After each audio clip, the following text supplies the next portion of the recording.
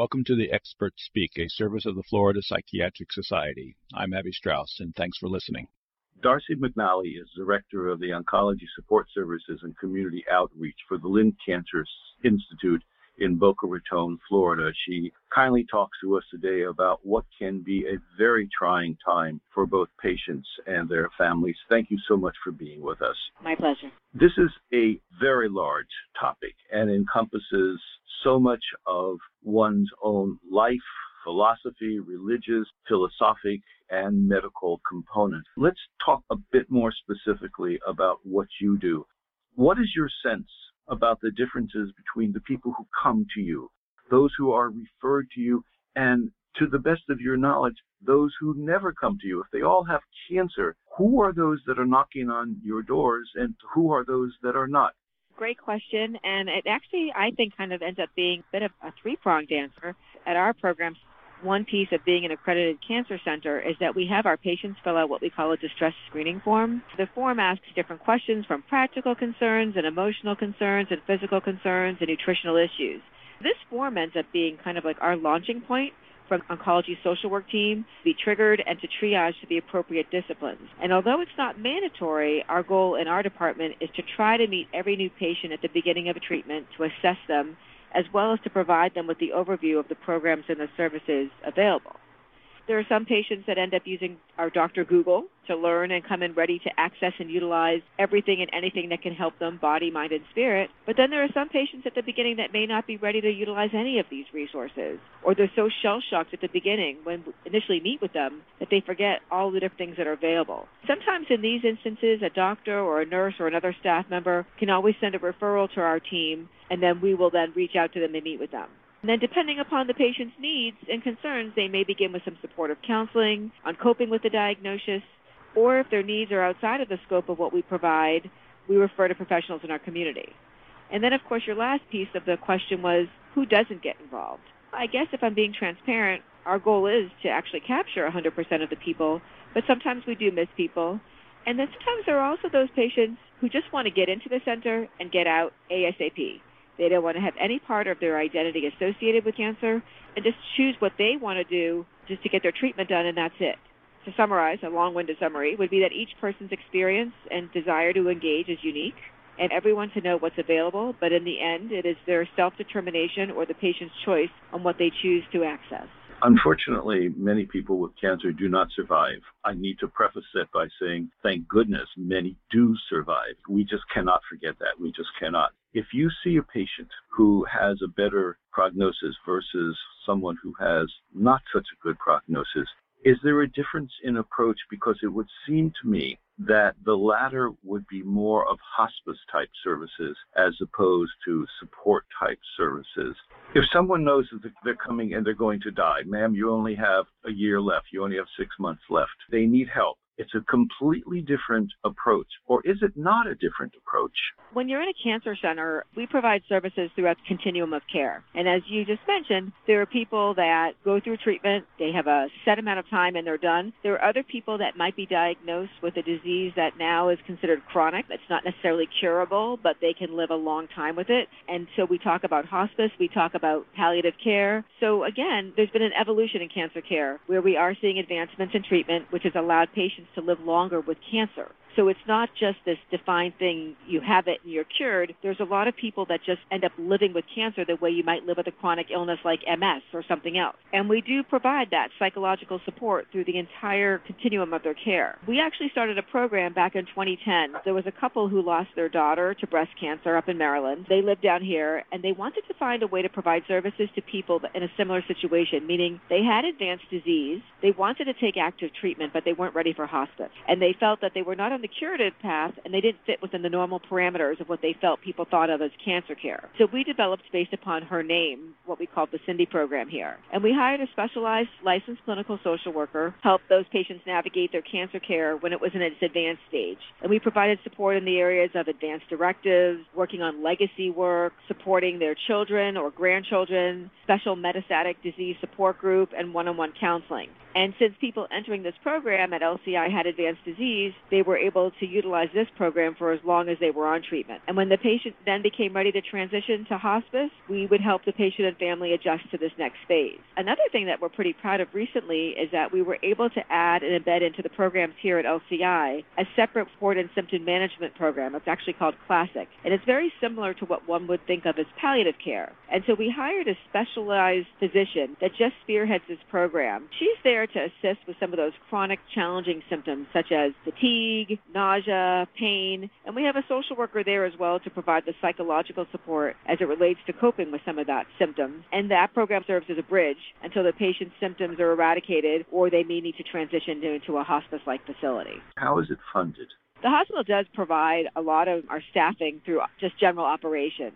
If you're living in this area, you know that Boca Raton in general is an extremely philanthropic community, and we have been granted with very generous donors to grow our department and our program. We are able to provide the mental health support services, the nutrition services, our wellness programming at no charge to our patients. Many of the wellness programs, such as yoga and massage, are funded through our own arm of fundraising, which is called the League of Ribbons. We raise money each year. I host a 5K run, and I do different things to help raise money that becomes a straight pass-through to underwrite some of the programs that we provide to our patients. Do you provide services to the families of the patients? So someone comes in, they have cancer, they are just, what would be a good one? They're rather stubborn and they don't want any help, those types of people, but the family does. Is your program set up that you could reach out to the family of the patient as long as the person is a patient? Absolutely, 100%. All of the supportive counseling is available to the patients as well as their family while they're on active treatment and up to 1 year post-treatment. We do often have times that an adult child or a spouse, or even if it's a very, very close friend but happens to be the primary caregiver, is really struggling or is wanting some tools and tips and coaching and just general support on how to help the person get through it, and we're available for that as well at no charge. Cancer, sadly, is not limited to larger population centers. Therefore, a lot of people who are treated live very far away from urban medical centers. How do people get this type of service, if it's at all available, when they live 50, 100 miles away from the hospital? Obviously, for us, we are very fortunate that we have this here. Maybe one of the great things about what the pandemic has given us, if you could say that, is that we've really noticed that technology has allowed us to be able to provide services virtually. Now with the internet, people can go onto websites and different organizations and find resources to connect, whether it's peer-to-peer or if it's groups that they can find online. Even for us, a lot of our counseling and other programming, everything now we can do via Zoom. So people can be 40, 50 miles away and still be able to Zoom in and feel connected.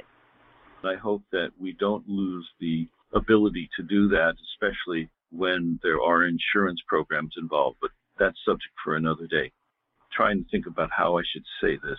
One of the things that led me to inviting you to talk, and again, most appreciative of what you do and the way you're approaching this, is that I am a recent cancer survivor. What I noticed as I went through this process was the initial thought of, where did this come from? Don't smoke. I'm not around toxins to my knowledge. Normal stress. How did I get cancer? And when you use the term shell shock at the beginning of our discussion, there was a little bit of that. How do people, from what you see, is there a general sense that it's just bad luck? Or is there a desire to find something to blame? I was always smoking. I lived downstream from a Superfund or a ground field. Is that even an issue, or is that just my particular style of looking at things? Oh, no. This is something that, since the beginning of my career 27 years ago, has been a constant question that I have heard, which makes sense. So I can only speak from my experience as a clinician, but I also think we as humans have a little bit of control freaks in terms of we want to know why. We always want to believe and pinpoint like the cause and effect so that we can rationalize, that we can make sense, because suddenly something has happened to us that is out of our control. So if we can understand why, then we feel like maybe we have control again. For someone like you, even, for example, who consider themselves to have lived what may be considered a healthy lifestyle, it's even more difficult. For those patients who have lived a less than healthy lifestyle, maybe they did smoke or things of that nature, as clinicians, we work with them to help them to forgive themselves and realize that what is in their rearview mirror is behind them and they have to move forward. But for those people who I have patients or people in the community we know that are well in their 90s and they smoke and drink their whole lives and don't get cancer. And so we remind some of those people of that as well, that it's like throwing a dart. We don't always know. And we try to work on the present and what actions they can take now moving forward to regain their health and control. But again, for people that have lived what we might consider a very healthy lifestyle, still get cancer, a frustrated or angry patient that might say, why did I bother? I remember a distinct story of a woman back in the day before all these newfangled diets. She was really into the whole macrobiotic, and she was healthy, and she said a cigarette had never touched her lips, a drink had never gone into her body. So what was the point? If I did all of this, what was the point? Because I still get cancer. My response is that although your healthy choices didn't negate you getting this particular cancer, it's provided you with a strong, healthy foundation to fight this cancer and also safeguard you from other health issues. In general, in both cases, whether they had a healthy lifestyle or not, we encourage patients to take the time to discuss this and just support them as they process their feelings. It walks us directly to the other component of cancer treatment, which is 100% psychological. The medical issue it is critical not to diminish that at all, but to walk directly into the notions of spirituality, religious issues, philosophic issues, friendship issues, family issues. And being a psychiatrist, people come to me, and what I have to constantly keep in mind is that the symptoms that they are presenting, important, but I have to look at what they brought to our meetings, their entire history.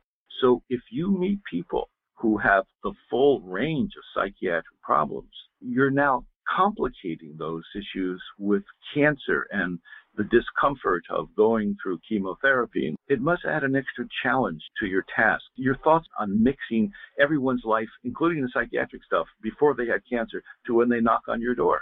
So sure, nobody's coming in, none of us come in with a complete blank slate. We have a life, we've had other issues. I always say that when somebody gets diagnosed with cancer, it wasn't like you were living in a silo and you had no other issues, concerns, problems, health issues beforehand. This is just now another layer that's being added in. When we think about mental health issues with cancer, some patients will come into this and will just see experience more as an adjustment phase. Often we might label as an adjustment with depression or anxious features or both, because our team here uses a crisis management solution focused approach to help guide people through a pivotal time. If upon assessment, if we learn that a patient has a psychiatric history that we find warrants medication or more intense psychological support, we refer out to our community providers. We ask that on our distress screen. So if we already know that somebody is under the care of a mental health provider, be it a psychiatrist or psychologist in the community, our first question is, does this provider know that you have now a diagnosis? Because sometimes there may need to be an additional appointment. Medications may need to be titrated up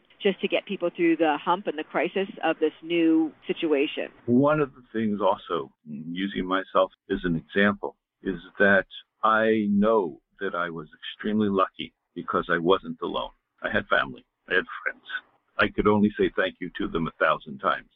What about the people who don't have that support at home? How do they survive? Do you have programs that you can send nurses into the homes, at least see them, see where they live, help them structure their medicines, those types of things? Is that part of your package, or is that more of the classic home health agency, home nursing programs? I guess when we think about what we think about as support services, I can tell you what we do offer and what we refer out. Sure. We have 8 social workers, 6 of whom are licensed to provide individual and family counseling. And again, as I mentioned prior, we don't charge for this. And we refer out if their concerns go beyond the scope of their cancer. We have different support groups. Again, those are available to our patients. We have different site-specific ones. And as we talked about prior as well, this support is available to the patients and their families. We have oncology-certified dietitians that are available to help them with that aspect of it. And we also have some wellness programming. And we had a lot of it pre-COVID, and we're hoping now that things are starting to settle down to bring those things back, like oncology yoga, massage, acupuncture, exercise, guided imagery. We have a music therapist and an art therapist that we bring on campus. So we did those things. But when you talk specifically about that nursing aspect, like almost like a geriatric case management aspect, that is absolutely referred out. And if a patient has a private policy or is looking for some out-of-pocket home support, we'll help provide referral lists so that we're able to help link them to those resources, or the physicians will put in an order for those resources. In our hybrid kind of position, half of what we do is triaging to those tangible needs, and the other half is doing the counseling and the support. How does your staff stay resilient to what they see. We recently had an interview with people who do hospice, specifically during COVID, and how trying it was to them. It was exhausting. It's like when working with hospice nurses. They do amazing work. Not everyone is cut out to do that type of work.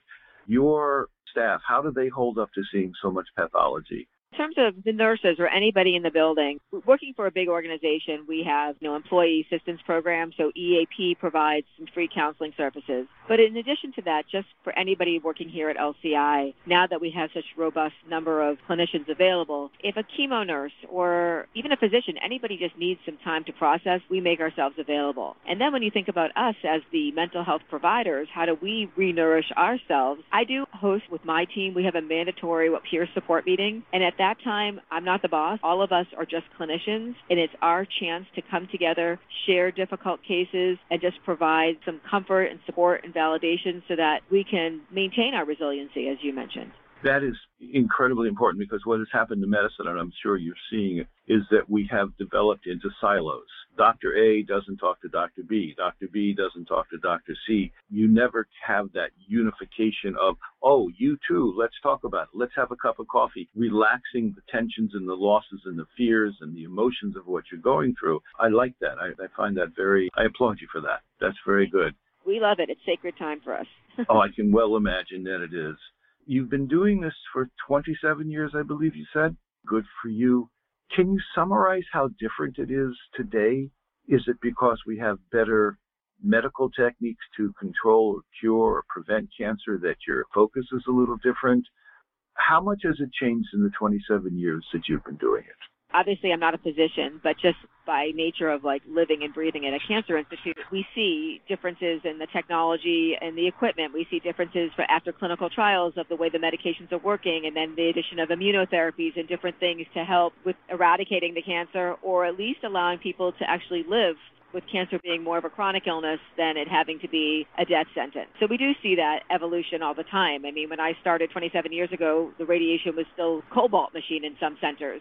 And now stereotactic radiosurgery and gamma knives and all sorts of new technologies and protons. From my perspective, even when I started, I saw much more of a resistance in terms of the traditional Western medicine physicians wanting to be open to the possibility of allowing some Eastern philosophies and wellness programming to integrate in. I'm a big proponent of not using the word alternative medicine, but using the word integrative, that we can believe that we can allow people to use a little bit of a number of different things to create their own recipe for their own personal wellness for this time that they had cancer and then into their future. The addition of it being more of a standard to seeing massage and acupuncture and guided imagery and nutrition and exercise and all of that programming, and that it's not such a stigma for people to want to participate or be involved in support groups. All of that I've seen as a wonderful evolution in terms of what has gone on over my career.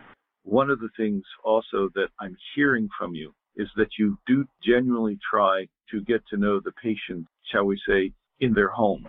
Obviously, you don't go to the home. Understanding what it's like for them to be at home. That makes such a difference. I also have an M.S.W. degree. I consider that the best training I ever had. Medical school taught me different things, but nothing taught me like the M.S.W. did. One of the things was go to the patient's houses, walk in, see what it's like.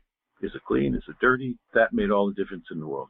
I hear that what you're trying to do is larger than just you need to learn to live with it, you need to be stronger, but let's try this, let's try that. My inclination here was to use alternative, but they're not alternative. They're integrated to other mechanisms to fulfill a life's larger domains as they go through this. How busy are you? Did COVID slow you down at all, or did COVID just give it a different flavor? COVID did not slow us down. I think we can all agree that this has been the most unprecedented experience of my lifetime. I think the word that is out there all over the place now that we hear all the time is that everybody needed to pivot. From the cancer perspective, we didn't stop treating, but we had to implement new rules in regards to how to maintain this being a very safe environment. Our patients are immune compromised, and so even when other places may still be lightening up in terms of their restrictions, we have to be extremely careful in terms of having too many people in the building. We have 38 chemo chairs, and then every single person is allowed to bring one person or two people. Think about exponentially how many more people are all one room together. After seeing what we saw with COVID, we had to really dial back on that. We still at this point have no visitors allowed with our patients here unless they have some special circumstance or there's some type of cognitive deficit where they can't be by themselves, which of course in turn has put a lot of extra responsibility on the psychosocial team to be there as their support person. So if somebody wants it and they're sitting alone in a chemo room for 2 to 6 hours, we want to make sure that we're providing them some company and some support. Of course, everywhere we go, we're seeing masks, and that brings its challenges too. You don't get to see facial expressions completely. Sometimes it's difficult to hear. Sometimes our patients are hard of hearing and they can't hear us. Because a lot of our programming was suspended, I have been so impressed by the benefit of what Zoom can do. Instead of some people that might have had driven on a day that they weren't having treatment to come into the cancer center to sit in a circle and have a support group, now we have the ability to all visually see one another, but still be able to have the safety and be able to all connect via Zoom. With the exception of our hands-on programs like acupuncture or massage, everything was converted. And I really think that we were full on the whole time. Our clinical staff was just like all the other clinical staff. We were there because we needed to be there for our patients when their family couldn't be there. If you have cancer or someone in your family is suffering from cancer, you need not be alone. You may have to do a little reaching out if you're not near a cancer center. This is really interesting, Darci, because even though I am weeks away from my last infusion, months away from my last infusion, I still remember what it was like sitting in that room, looking at all those other people.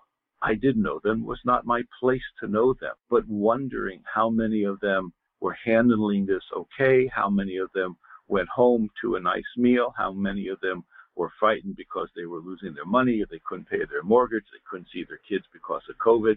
What a mixture of things. The staff and the nurses, well, they were great. They were great. I got to say, they were great. But I just hope other people who have cancer, that they have access to this type of things. And if they don't, make a little noise, see what they can do about bringing it into their lives and their communities. Darci McNally is the Director of Oncology Support Services and Community Outreach at the Lynn Cancer Institute in Boca Raton, Florida. Thank you so much. An enormous topic. You condensed it, and this is what we want to hear. And please don't stop doing the good work that you do. Please don't. Thank you so much for being with us. From my perspective is that if they have cancer, go knock on your door. 100%. I try to see everybody, and sometimes you have to cast the line a few times before somebody takes a bite, right? Sometimes it's like they're going through this whole robot mode of I'm just doing what I have to do to get the job done. And once they finish, they're like, what the heck just happened to me? And that's when some of the stuff comes up that they want to start to participate, or they need some validation, or they just want to process what they had just gone through. It's an experience that none of us want to have, but when we have it, we got to deal with it as adults. I had colon cancer. Mm-hmm. The nurses in the infusion room were just great, great. And I would watch them and I'd say, God, if I move that much in a day, I could eat anything I want. They never stop. My wife, she and I would talk about it. She wasn't allowed to come into the infusion room with me. Okay, fair. But I looked at these other people and I just wondered, are you okay? I couldn't ask them. It wasn't my place again. But I just looked around and I saw these people. God bless the nurses. Everybody, hello, how you doing? Oh, that's a pretty sweater. I know it's cold in here. I mean, it was like alive. Although it's actually so interesting that you said that about not saying anything, it wasn't your place, and maybe you were so much more self-aware because of what you do as a career. But actually, I mean, and maybe it's more pre-COVID, I used to see the most fascinating kind of human dynamic happen where if you had your treatment once every 2 weeks, once every 3 weeks, very often you would end up with the same nurse in the same chair. And I saw a lot of that connection happen. The nurses would joke with me. They'll say, okay, now I'm going to stick this into your pouch. Okay. In general, I find that people that choose to work in the oncology community, if you can't be that type of person, you can't do this type of work because it's not fair. What can I tell you? Medical school taught me that there still may be one cell floating around somewhere. And so you got to do everything you got to do. Yeah. And the chemotherapy, there were times when I would be lying in bed at night and just would say to myself, I can't do this. I just can't do this. I have never been sick like this in my life, but emotionally I was. And it's been a good life. And I got my head together because I was not alone, and I knew that. But that going through that period of the degree of fatigue and endless nauseousness, and just everything was upside down. You know what I'm saying. You hear it all the time. One of the things that always occurred to me and makes me wonder is the types of fatigue that people with cancer have. What have you seen? Your thoughts? The first thing that we always try to do with our patients is really tap into like an idea of like almost like psychoeducation and of course validation, because it's real and we can't take away the fatigue, but we can certainly provide support. We'll share those tangible resources on the best ways to conserve energy. So sometimes it sounds silly, but something as simple as, you know what, when you're in the shower, use a chair. Extremely hot water can make you more fatigued. A bathrobe instead of a towel to dry off. And certain foods. So nutrition has a big role in helping with some fatigue systems. But we also offer educational webinars to help patients feel validated and learn tools to cope, because it's not always physical. Emotional fatigue is extremely real. That fear, that sense of being out of control, some of those things we talked about before, depression and anxiety, they all contribute to what we call emotional fatigue. And then, of course, that emotional fatigue will then translate into those physical symptoms. Patients that were super athletic and active often find that onset of fatigue to be even more difficult just because it feels like their lives have changed so much more exponentially. So that's where supportive counseling can help. And sometimes that fatigue ends up being the catalyst that patients need to help them get that support, and also maybe to consider getting some of that additional help in the home. So that might need some help with housekeeping, cooking, laundry. And sometimes, we hate to ask people for help. And when people say, what can I do? You don't always want to have to ask. But I always say, if roles are reversed, wouldn't you want to help somebody else? So let somebody help you, because it'll make them feel good. I thank you 1,000 times. And my pleasure 1,000 times. Listen, have a wonderful day, and thank you so much.